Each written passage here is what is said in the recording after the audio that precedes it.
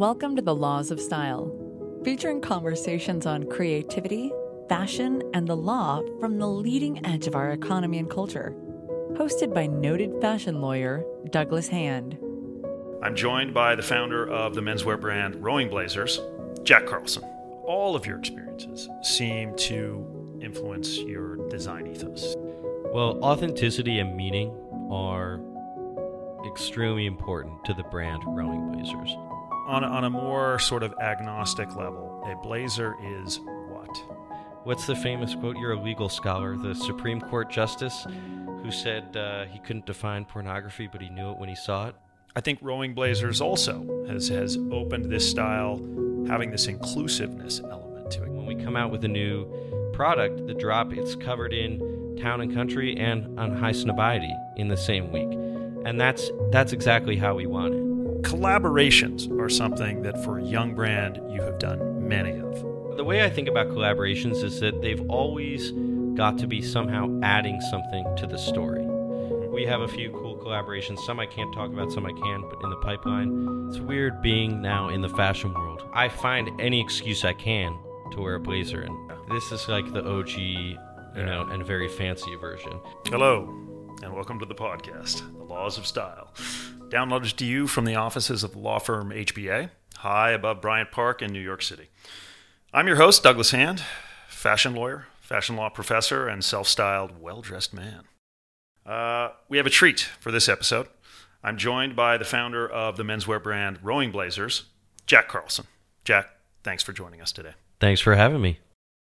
Well, so Jack, you are undoubtedly a true Renaissance man. You are a doctor of archaeology. Stop. Doctor of archaeology. Let me lay it out. From Oxford. You're an athlete, a prolific athlete, a 3-time U.S. world champion competitor at rowing, winning a bronze medal during one of those competitions. An author, publishing your definitive work on Rowing Blazers, I believe last year. And most recently, a designer. So, to start, just describe your transition from athlete and academic to founder of a menswear line. Yeah, it's weird being now in the fashion world, being in this industry. It's not what I studied. It's not what I sort of was trained to do. But my intro to this world came with the book, Rowing Blazers. And I launched the book with Ralph Lauren. We had big launch events for the book at the Ralph Lauren flagships in London and in New York, and also the Newbury Street store in Boston. And that was my first sort of entree into this whole universe. And the book, which when I was working on it, I was thinking very much of a rowing audience. It actually ended up resonating a lot with a much more fashion-oriented audience. And it planted the seed of this idea of actually taking a lot of the research that went into the book and creating a brand out of it. It was a long and drawn-out process. The book actually came out 4 years ago now, which is kind of hard to believe. The book came out in 2014. The New York launch was actually in the Fifth Avenue Polo store, which doesn't even exist anymore. This was the first event in the Fifth Avenue store. But yeah, I immediately basically went back to Oxford, finished my PhD after the book came out, came back to the U.S., and then spent 2 years as a full-time athlete, essentially, on the U.S. rowing team. And this was my side project, was starting this brand, or figuring out how to start this brand. And it was very much a part-time kind of project. It was a passion project for sure. It was like an hour a day of sketching things out or trying to figure out where we're sourcing fabrics or designing buttons, figuring out who's going to make the website, but a very slow and gradual process. I moved to the city in like fall of 2016 and really started going, full time on this. And then it took, about 7 or 8 months. And then I launched the brand in May of 2017. So it was a kind of back burner side project for a long time, but very much a labor of love. All of your experiences seem to influence your design ethos, from being an athlete in this sport of rowing to your interest in archaeology, the legacy of things, the cultural impact of things. You're obviously acutely aware of the history of the Blazer. That's what the book is about. And, I guess describe how you unearthed, if you'll permit me the term, right? The resonance of this sartorial item, this relic in some ways from the past, but also this relevant item to the future, and how that seemed meaningful to you to the point where you transitioned your entire life to being now in the fashion industry. Well, authenticity and meaning are extremely important to the brand Rowing Blazers. I think it would have been impossible to really create this brand or to have the same spirit to it if I wasn't from the rowing world, if I hadn't really spent 5 years doing a deep dive on the Blazer, researching the Blazer, and creating the book. And a few really cool things came out of the book. I rediscovered in the course of writing the book and researching for the book the very first time the word Blazer was ever used. That was a really cool moment that we know of, I should say. And what was that? I think I know. Before the book came out, there were kind of two competing theories about the origin of the Blazer and the origin of the word Blazer. And the leading theory had said it came from a Royal Navy ship in the late 19th century called the HMS Blazer, a Royal Navy fire ship, which was a real boat. And the story goes that the captain wanted all of his sailors to wear matching navy blue jackets, and they became nicknamed Blazers and entered kind of the every man's wardrobe, and it was nicknamed for this ship. The other story was that it came from the sport of rowing, and that it came from a specific rowing club, a college rowing team at Cambridge University called Lady Margaret Boat Club. Cambridge, like Oxford, has many different colleges. They all have their own rowing teams. And this one, their color was bright red. So their jackets were bright red or blazing red, and they were nicknamed the Blazer because of that. What I discovered while creating the book and while researching for it in the Wren Library in Cambridge, in an old book called the Cambridge University Almanac and Register. It was kind of like an annual yearbook for Cambridge in the 19th century. The 1852 edition of this lists all of the different crews for all the different colleges at Cambridge, and it also describes their uniform. Okay. They each have their own colors. They each have their own jackets. Some of them wear straw hats. Some of them back then they wore baggy pants, or they wore shorts, or they wore checkered shorts, all kinds of different things. Early athleisure. Oh, it was great, yeah. And for Lady Margaret Boat Club, it says they wore a bright red jacket or, and in quotes, blazer. And that was the first written use of the word that anybody knows of. And I mean, I love moments like that. I'm a real, menswear nerd. Mm-hmm. I feel like I'm in, you're in good company. I'm in good company saying that. Yeah. And that was just a really cool moment. But, fast forward to 2018 and the brand Rowing Blazers, it's really about authenticity and meaning. And everything we do, we try to have a sense of authenticity to it, a sense of real meaning to what we're doing. So, I think before the brand came out or in its earliest days, a lot of people thought, okay, there's going to be crossed oars on everything, or there's going to be these kind of like, Ralph Lauren-esque crests that are kind of have an old-timey feel to it.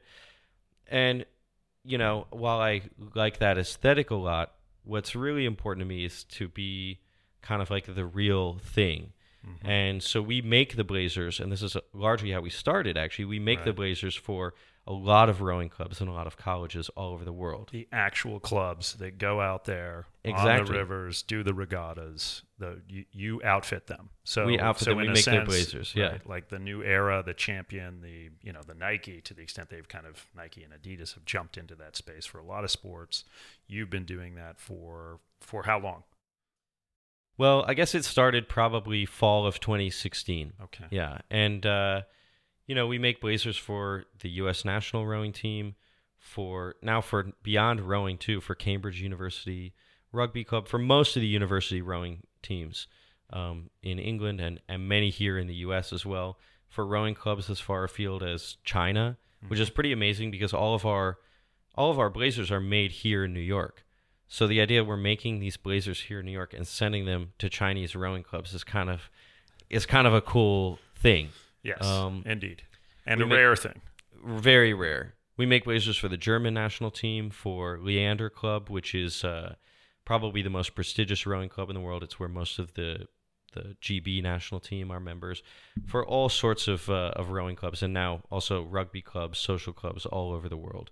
Yeah, and I think that gives some authenticity to what we're doing. I mean, indeed, can't call yourself rowing blazers if you're not making blazers for many of these. There's an clubs. Interesting irony here from sort of the legal backdrop of Ralph and his brand, that the U.S. Polo Association, which actually is a legitimate U.S. Association of Polo Players. Oh yeah, it's the national governing body. Yeah, right. Has for decades really been in somewhat of a pitched competition with Ralph Lauren, who is really the recognized purveyor of legitimate polo. Ralph Lauren polo goods. So it's kind of an interesting element here that you came in through a more authentic channel. Again, not to diminish what Ralph has accomplished and not at all. That association as an appropriate trademark, because consumers do recognize Polo Ralph Lauren as of course as a legitimate brand identifier, but not necessarily a legitimate athletic competition identifier. Whereas your brand, really I think bridges both of those. It's funny, I was on the website for La Martina the other day, which is an Argentine company that makes polo shirts and polo gear for a lot of polo teams. And I was just reading their little blurb, and it was like, I forget exactly how it was phrased, but it was like, polo is our brand, not just our name, or something like that. And it was obviously kind of like meant to be sort of Argentinians they'll throw down. But yeah, I mean, and with Ralph Lauren, obviously they've just celebrated their 50th anniversary. They've been in business a long, long time. You see members of the royal family wearing Ralph Lauren. I think with that time and, yeah, I mean, with as big as the brand has grown, they have like members of the royal family, and they have kind of people who are very into streetwear now with their Palace collaboration wearing Ralph.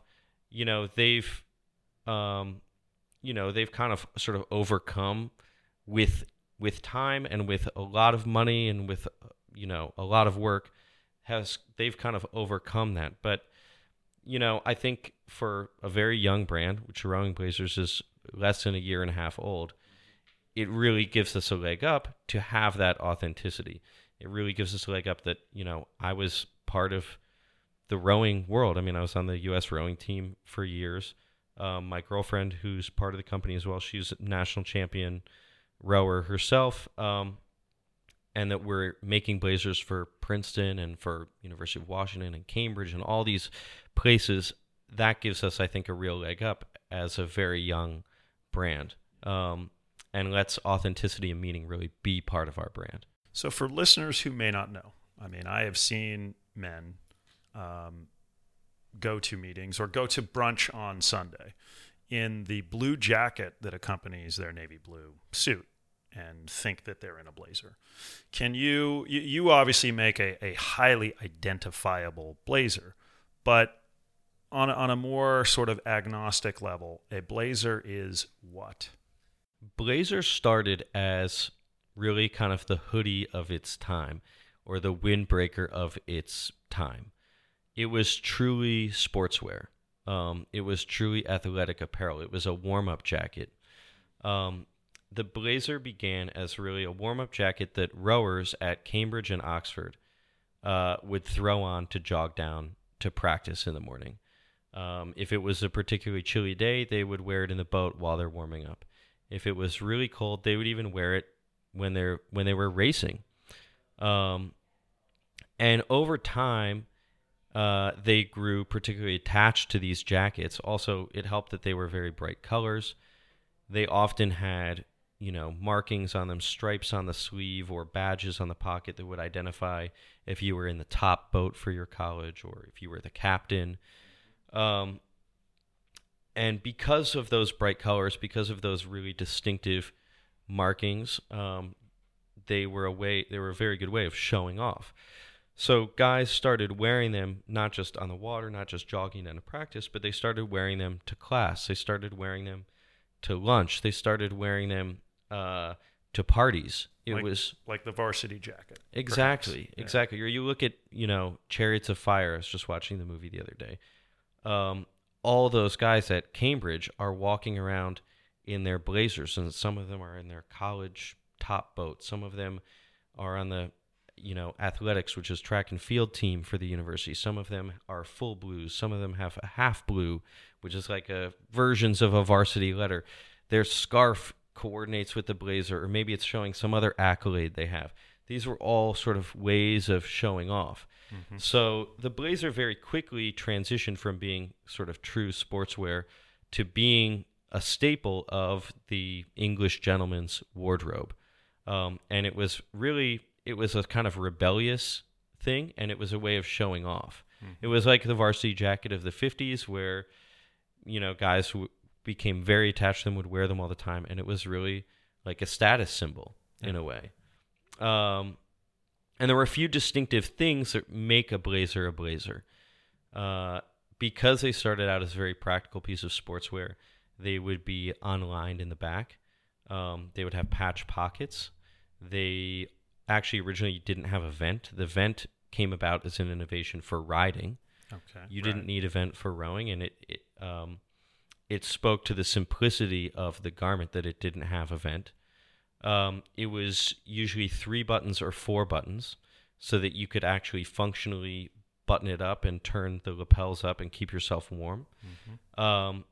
But the way it was worn, it would often be worn open or only with the second button from the bottom button. So it actually pioneered the 3-roll 2 silhouette of a jacket that's now very in vogue and that's very flattering in a way as well. Right. Where the lapel rolls over and you expose a buttonhole in the lapel that is a functional buttonhole as well as the button. Exactly. The original blazers were all made in bright colors, or they would have contrast trim, or they would have stripes. And that was a practical function too. I mean, they were created that way. I don't know if you've ever seen a rowing race, but it's not like watching head of the Charles. Yeah, it's not, which was just a couple weeks ago, but it's not like watching a basketball game. It's often you're very far away, and it's hard to tell which boat is which. It's also not like watching any sport on TV. I mean, this was the 19th century, but it's really hard to tell which boat is which. So these were actually, in a way, the original sporting uniforms. If you look back, I mean, one of the few organized team sports in the Western world that predates rowing, it's still going on today, is cricket. But cricket, I mean, it's like baseball. You have someone at bat, and you have the team that's in the field. Telling which team was which wasn't really an issue. It was very easy to tell. So they could all just wear white, which they largely still do. So the rowing blazer was actually part of the world's first sporting team uniforms, in a way. They would have metal buttons usually. If they had, they could often have an embroidery on the pocket. Those were, the team or the college or club symbols as well.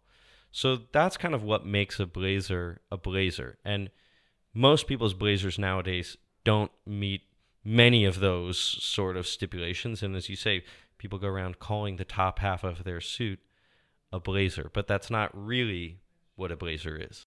Got it. And so that is an odd jacket, correct? In other words, if I were wearing a non-sporting blazer, even if it was blue and had brass buttons, but had no other indicators of my affiliation and no sport connotations, it really is an odd jacket. Well, I would say like a navy blazer with metal buttons, I would call that a blazer. And it's funny because we make jackets that are not blazers, and we also make blazers. And I have to go through when we're making a new thing, and we're a small company. I write most of the product descriptions and figure out what we're calling things. And I'm always in a state of kind of explaining to people why this is a blazer and why it's not. And it can get a little complicated, and there can be a little bit of a gray area. What's the famous quote? You're a legal scholar. The Supreme Court Justice who said he couldn't define pornography, but he knew it when he saw it. Yeah, I'm not sure if that's Oliver Wendell Holmes or, but yeah. There's a little bit of wiggle room nowadays. I mean, most blazers that most guys and women have nowadays, it's a navy blazer with metal buttons.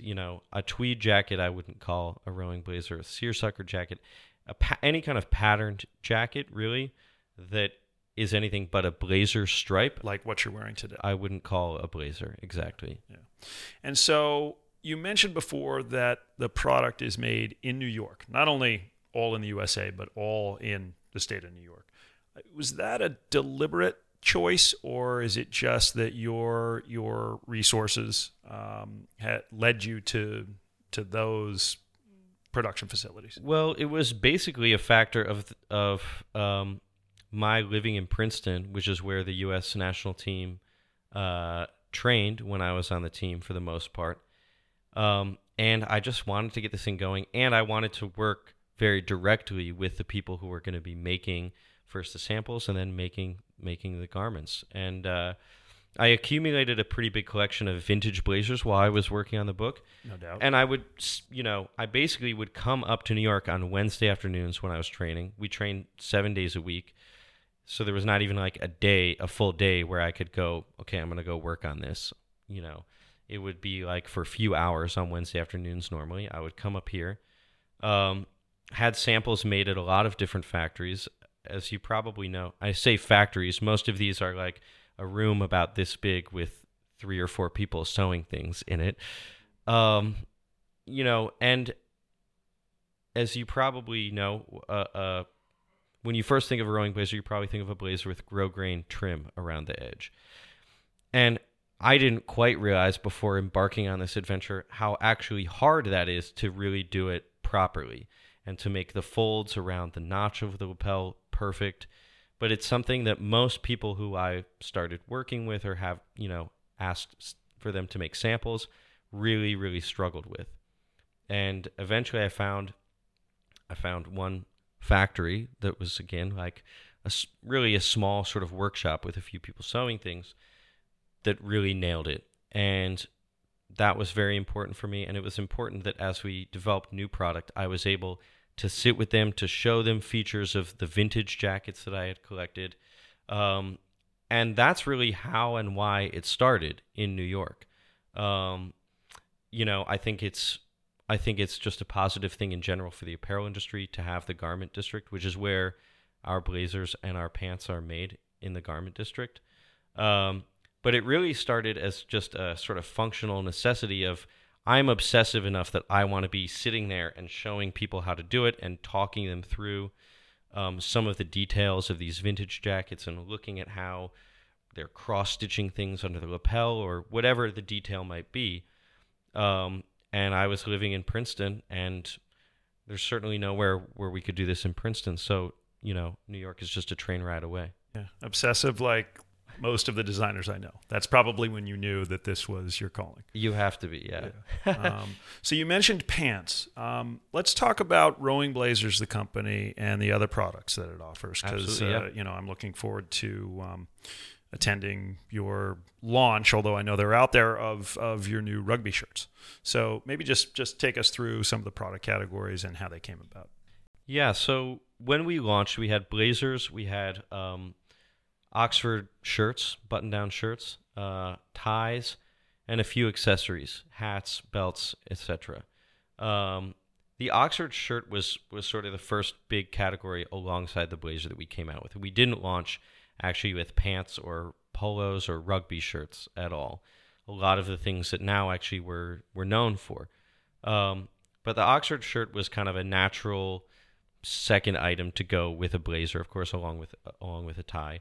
Our Oxford shirts are also all made here in the U.S. Our ties are also all made here in the U.S. But for me, it was like the blazer, kind of perceiving a vacuum in the market for something that was really done the right way. I have a lot of vintage Brooks Brothers shirts that have that really nice collar roll, the S roll. And, I know there are a few companies out there that are like, oh, we make the original Brooks Brothers S roll. For the most part, what I found is they're either too extreme or they're not really doing it at all. Yeah. And so that was something that I was also a little bit kind of obsessed about, and was like, how is there no one who's really doing this kind of just right? Of course, it's a little subjective, but for me, just right. Mm-hmm. So that was something I wanted to do. And we also did something that was a little bit unique, which was we offered the shirts in a clean version and a distressed version that had a reverse seam. So when you're wearing a jacket, you can't tell it looks like a normal shirt, but when you take it off, it has a busted seam, basically. The shirt's enzyme washed, and it has this, it has these loose threads kind of coming off of it. Mm-hmm. And that was inspired by this other vintage shirt that I had that I wore all the time. I wore on archaeological excavations. I wore traveling. It was like my airplane shirt. The Indiana Jones shirt. And it was just coming apart at the seams. Exactly. And I had to sew it back together myself. You sew it inside out sometimes. And, it was a way of creating something that was both authentic, but also a little bit sort of fashion as well. Yeah. And it's proven to be very popular with Japanese menswear nerds and, of course, people who like that authentic S-roll collar and so on. Now, the biggest category for us, which we launched about a year ago, is the rugby shirt, outside of the blazer. I had wanted to launch with rugby shirts, but it was just a matter of I had a lot of samples made, and none of them were quite what I wanted. You're noticing a theme here. I have a collection of vintage rugby shirts. A lot of them are very high tension and are very heavyweight. And the embroidery is really beautiful. When you go back to some of the really old ones, the embroidery is all done by hand. And I wanted to kind of replicate that quality and just really couldn't find it anywhere. Eventually we started working with this French company that makes vintage style rugby shirts, basically. And started working with them, developed a great relationship, very quickly kind of expanded our rugby shirt business beyond what their capacity was, and worked with them essentially to open actually new factory in Portugal. Their shirts were originally all made in France. Now they're made some in France and some in Portugal, just to keep up with the demand for rugby shirts. I think we're kind of having a rugby shirt moment right now, but it's also a classic. Are we having a rugby moment as well? Because I know the French team is actually quite good, which may surprise some people who sort of think of rugby as a somewhat Anglo sport where, New Zealand's always quite good, Australia is always in there, and Great Britain is in there. Or I guess it's not Great Britain, it's England, Scotland, Ireland, and Wales. Yeah. Oh, Wales rugby is very Which must dissipate the great British talent, right? But you'd, I guess, never see them all on the same team. There'd be a lot of infighting. No, Rugby League, which is it's sort of the more blue-collar version of the sport. They compete as Great Britain. But then, Rugby Union, which is the traditional version that we think of, they all compete as separate teams. But it's interesting. We are, I'm not sure when this is airing, actually, but depending, this will either be old news or it'll be a little surprise or a little preview. We're actually going to start working with USA Rugby and with the U.S. national rugby team. They are in the middle of a fall tour, basically, culminating with a couple of big matches, the women playing England and the men playing against Ireland. They've just played against a few New Zealand teams in Chicago, actually. But we're making blazers and ties for the whole U.S. rugby team. Who makes their rugby shirts? Who makes the official U.S. team rugby shirt? I think it's Adidas, actually. Okay. And it's not like what you and I would think of as a rugby shirt. It's not like the rugby shirts in our store. Right. It's it's true performance moisture apparel. wicking. Exactly. Yeah. Which is which is fine. I mean, but it's very different from kind of what we want to be known for and what we want to sell. Well, Rowing Blazers has certainly taken, some of these iconic, preppy, Ivy League totems, and to a degree, given some of your customer base, I mean, you mentioned Japan, you've done some collaborations with brands that might be considered to be street or urban wear brands. For sure. And that style, much in the same way that Ralph Lauren and Tommy Hilfiger in the 80s and 90s, sort of exported some of that style in somewhat of a cheeky way. I think Rowing Blazers also has opened this style in maybe its most legitimate way, but still having this inclusiveness element to it. Can you speak to that? And is that purposeful, or did that just happen? Well, it's very intentional that the brand should be inclusive. It should be youthful. It should be anything but stuffy. So you're right that the brand is all about authenticity. It's all about doing things the right way. I mean, we work with these very prestigious clubs and colleges, and we make the real deal. We make the real blazers for them, and now starting, to branch into the rugby and polo worlds as well.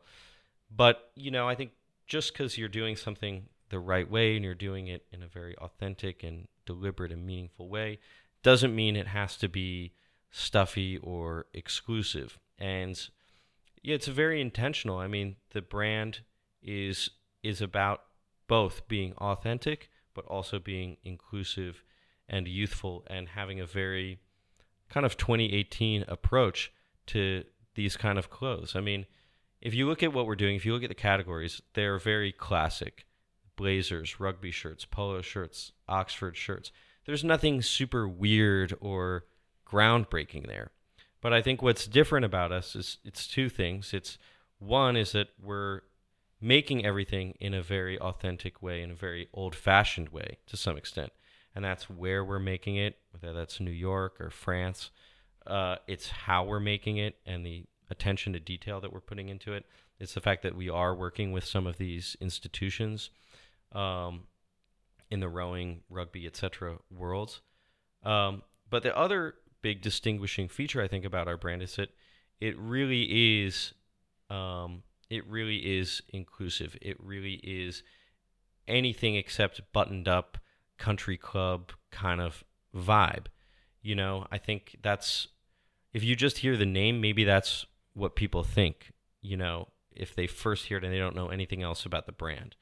But you're absolutely right. Once you start looking at our images, once you start looking at our site, our social media, you quickly realize that there's actually more depth to it than that. And that's kind of how I think about it as well. I think it would be very superficial, very narrow, if we were, this super preppy brand that was trying to be very exclusive. I mean, it's 2018. I don't think that's going anywhere. I don't think that has legs is what I mean, and it also is a reflection, I think, of my personal taste to some extent. I have very eclectic tastes. I try to think of myself as a kind of cultural omnivore. I mean, if you just read out like my bio in 3 lines, it's like, oh, you did a PhD at Oxford, you were on the U.S. rowing team. I don't know, you're from Boston, you lived in England, whatever it is. It sounds like, oh, this guy's so preppy and like, he's probably going to polo matches or whatever, which I do some of that, but also like, I also listen to rap. I'm also reading hype beasts and high snobiety every day. And I think that's actually one of the kind of biggest feathers in our cap as a brand, is that it really has resonated with a much broader audience than just, ex-Ivy League rowers. If you walk into our store in Soho on any given day, you'll see guys walking around with Brooks Brothers bags and Ralph Lauren bags. And you'll also see, kids walking around with Supreme and Stussy bags. Yeah. You'll see kids flying in on their skateboards, and you'll see old guys from the Upper East Side coming in their Barber coats and shopping. And when we come out with a new product, the drop, it's covered in Town and Country and on high snobiety in the same week. And that's exactly how we want it. Mm-hmm. Yeah. Yeah. No, and I mean, going to your first pop-up shop launch in the Lower East Side on a side street. It was an incredibly eclectic mix, and ping pong, and it was great to see. Collaborations are something that for a young brand you have done many of, and I think they have informed your customers or potential customers with respect to some of your leanings, both sartorially or socially. The most recent one that I can think of with the brand Noah. Yeah. Is that part of the business plan to do those collaborations, and how is that working? Yeah, we've done a lot of collaborations. We've also said no to many, many, many more. Yeah. The way I think about collaborations is that they've always got to be somehow adding something to the story. And it doesn't always have to be adding things to the story in the same way or in the same direction, but it's always got to be it always has to be adding another layer to the story. I think actually the same way about any stores that we work with. We are primarily a direct-to-consumer brand. Most of our business is through our own website or through our store in Soho. We work with a few select stores like Beams, United Arrows, but we get asked all the time, "Oh, can we put, we'd love to buy your collection and have it in our store." And we say no to 90 or maybe 99% of those. We do the same thing with collaborations. It's like, as a young brand especially, we have to be very thoughtful about how we're developing the story. And any collaboration that we do, any story we work with, needs to be adding something to the story. And sometimes that's in a more streetwear direction. Sometimes it's in a more traditional direction. And I would say that about the stores as well as the collaborations that we do. We did a collaboration with J. Crew at the beginning of the year, or in March or so. And, it's funny because we had this Noah collaboration in the works. And Brendan Babenzien from Noah called me the day the J. Crew collaboration was announced. And he was like, "What are you doing? This is kind of a bad look if you're, associated with, what he and I think we all would perceive to be a more sort of mass-oriented brand." For sure. Like J. Crew. And, I kind of had to explain to him, look, we've done this in a very thoughtful way. We're not flying into anything. It's not like Rowing Placers is now going to be in every J. Crew store in the country. We've done a very limited edition number of rugby shirts. And, I think he called me maybe the day before it went live. I was like, I think it's probably going to sell out in a day. It's not like some long-term partnership. And he was like, "Oh, okay, that makes sense." But I understand what his concern was, and it speaks to, how thoughtful I want to be about any collaboration that we do. And it turned out the rugby shirt collaboration we did with J. Crew, it was great for us, it was great for them, and it sold out in a day. Mm-hmm. It allowed us to do something strategic, to do something that made sense for both parties, and that was a really cool project. Yeah. We've done something with Noah that's, Noah is a little bit more a streetwear skating kind of brand, but in many ways, our values really align with Noah. They have this same sort of sense of taking things that are sort of quote-unquote preppy, but presenting them in a way that is anything but. Mm-hmm. We have a few cool collaborations. Some I can't talk about, some I can, but in the pipeline with Sperry Topsider. That is probably different from, I think, what most people would expect. Sperry is a kind of quintessential American, quote-unquote, preppy brand. I think we're doing something a little bit in a different direction with them. And then with Barber, which is a very traditional British brand. So, it's always adding something to the story. It's always, in many cases, doing product categories that we don't already do, whether that's outerwear with Barber, footwear with Sperry, or it's taking it in a direction street with Noah, preppy-ish with Sperry, British, Anglo, Oxbridge kind of with Barber. Yeah. So you've got to be really thoughtful about it. Well, so pivoting a little bit, in my book, The Laws of Style, which you get a nice shout out in, and you'll get another copy of at the end of our podcast. Thank you. That I talk about how professional gentlemen, and there I'm really speaking to an audience that is lawyers, bankers, accountants, service professionals, are well advised to present themselves and should always strive to look capable and elegant. And for me, that is mainly in tailored clothing, because I think most people want to see their lawyer in a suit. I would agree with that. As your counsel, as your legal counsel as well. You have had various roles, both archaeologist and, of course, Indiana Jones comes to mind, like you should be dressing like that, or, but now as a CEO of a fashion brand, how do you present yourself? Do you wear the line exclusively? Do you not wear the line? And, what is it you are trying to communicate to your audience as you make your choices each morning? It's so funny. I mean, I went from being a PhD student at Oxford to actually I skipped in my little mini bio. I spent a semester at a boarding school in Massachusetts teaching classics. And in both those situations, I feel like, it's kind of natural. It's kind of what you want to do, to sort of dress the part a little bit, which is sort of what you're saying too about how you dress as a lawyer. So you wear tweed jackets, you wear Wellington boots when it's raining in Oxford, like hunter boots. It's what you do. You wear a Barber jacket. It's funny now. I'm at the top of a brand called Rowing Blazers. The occasions on which I wear a blazer have probably gone down from my days of teaching classics at a boarding school when it was every day. Yeah. You've got models for that.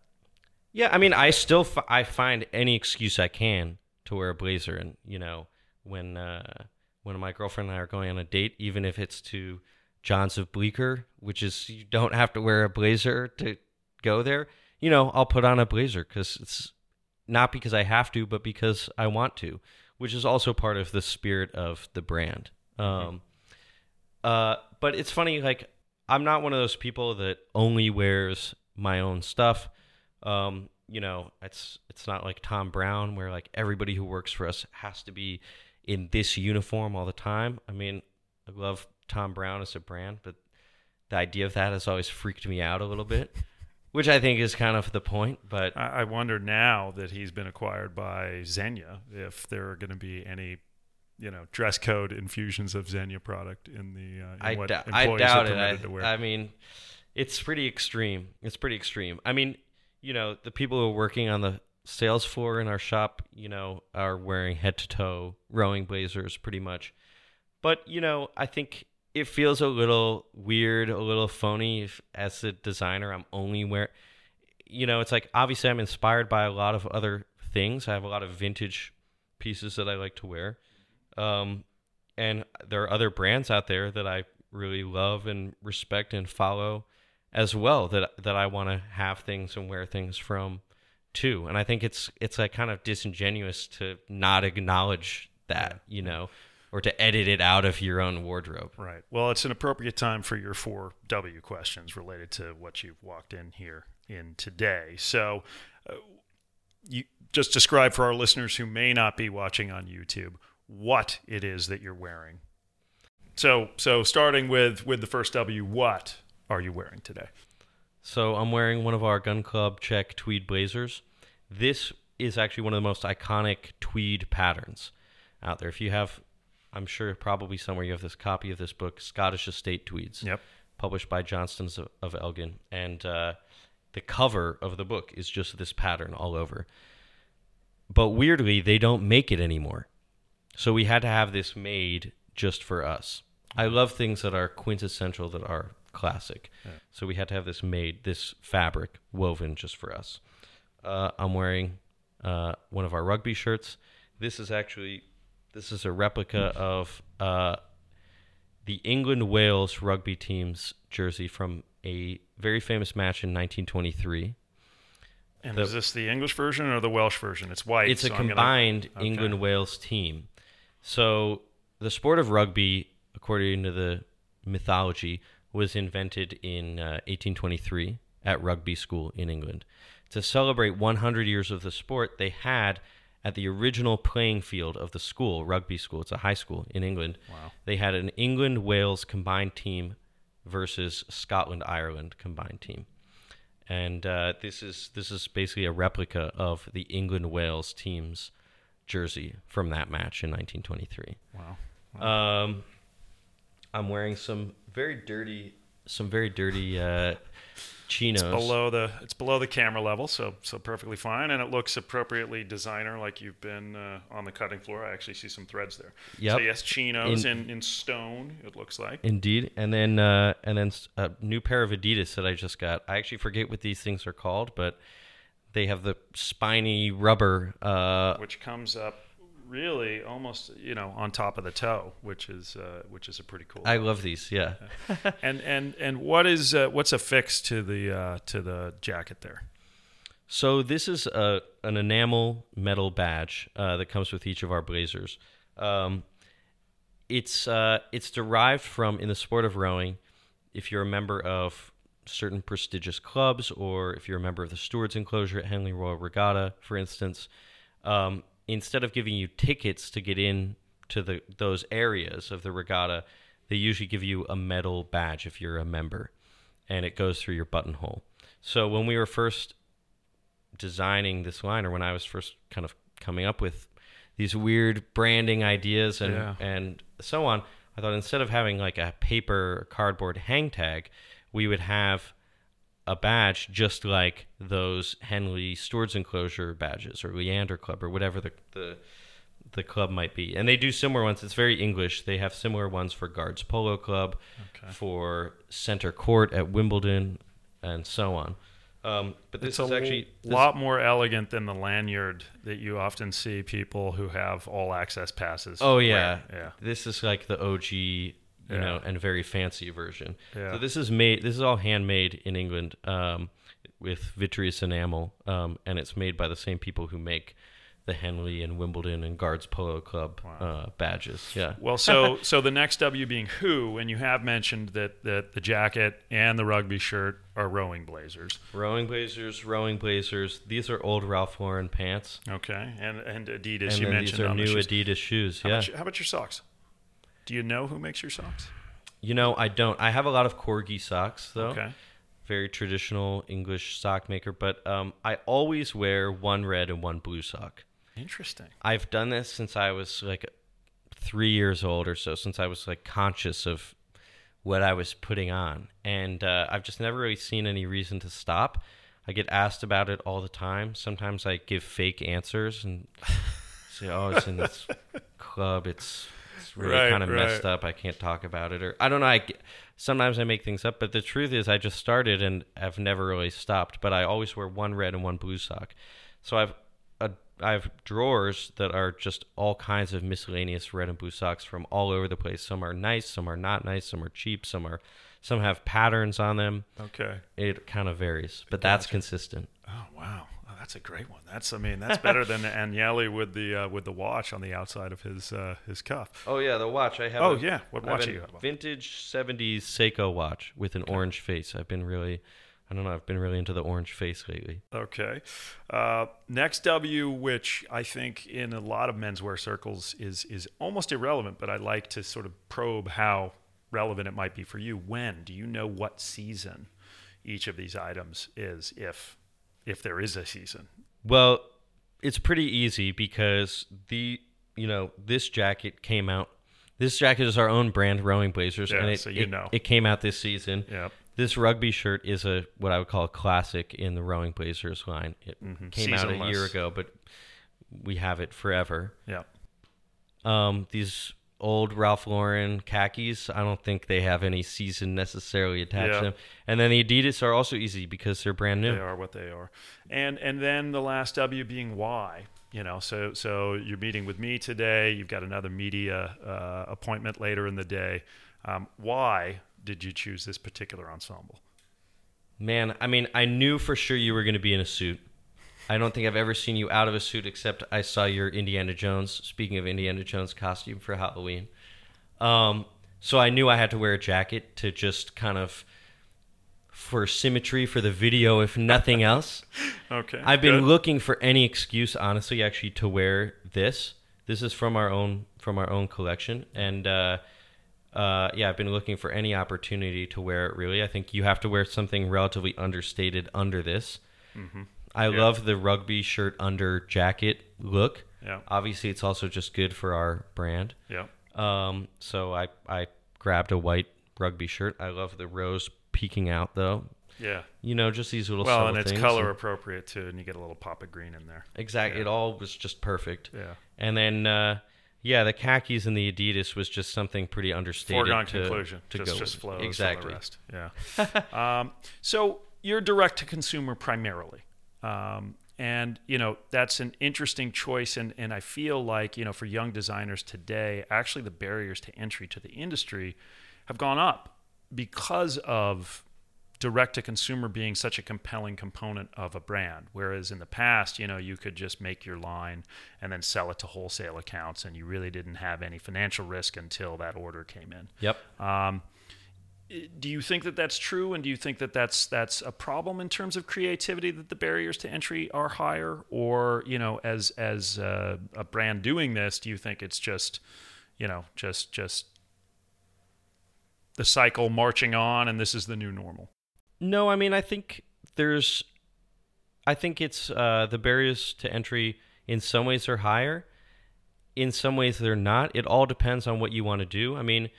Everything we make in pretty small batches. It's not like we have to go to China and we have to order 20,000 of these jackets to be made in order to even get going. And that's going to then require us that if we don't have an order from Nordstrom or Bloomingdale's, wherever it might be, for all those units, then we're not even really going to be able to start making 10 or 25 or 50. Right. We do things very differently. We're making these jackets 50 at a time. We started making them 10 at a time and 25 at a time, and now they're 50 and 100 and 200 at a time here in New York. And the fact that now we're in an era where direct-to-consumer is a much more popular route, it allows us to do that, actually. It allows us to make things in small batches. It allows us to sort of start small in a way. And I think the old model that you're describing that really required people to get these big wholesale orders was kind of tied to, it's not necessarily an old model, but just a different model of production as well, where you're working with a big, big factory. We call our place in the garment district our factory. Right. But like I said, it's like a room. One thing that's actually been cool as we've been working with them is they've moved to a bigger space. They've gone from 4 people to 12 people, or maybe now it's 15. And that's been a cool thing to see. But that's a very different proposition from, ordering stuff from China and talking thousands or tens of thousands of units where you have to then have wholesale. So I don't think it's necessarily, when you even everything out, harder or easier now. It's just a little bit different. Mm-hmm. I love direct-to-consumer, though, because it allows you to control the brand story. It allows you to control the presentation. We control the website. We control our social media. And with our own store, with our own customer service, we control what we're saying and how we're saying it. And I mentioned earlier, we work with a few wholesale accounts. We have a few stores that we work with in the world. And the ones that we do work with, we feel very good about their ability to present the product in the right way. Beams, you've got United the right Arrows in Japan, Journal Standard. Yeah. The Japanese are great to work with. Those stores in particular, they're not going to put it next to some weird brand that doesn't make sense. Yeah. That the in-store staff is going to know what they're talking about. Right. And the reverence with which they approach every product is, exactly. It has to make you feel good when you go in and you see your items hanging. They're not going to mark it down. And right. I could talk about that for a long time, like just preserving the brand's value, protecting, defending the brand. As a young brand, that's so, so, so important. Yeah. Well, listen, Jack, we might need to do a part 2 at some point, but our time is at an end. Thanks so much for coming in. That's a wrap. Follow Rowing Blazers on Instagram and I think Twitter, or maybe not. We're not so active on Twitter. Instagram, Facebook, and our physical store, too. Yeah. Come on down. And follow me at handofthelaw.com on Twitter and Instagram. And thanks so much for coming in. Thank you. Appreciate it. Take care. You've been listening to The Laws of Style with Douglas Hand. For more information, go to our website at www.hballp.com. And you can also follow us on Instagram and Twitter at Hand of the Law. Thank you for tuning in, and stay stylish.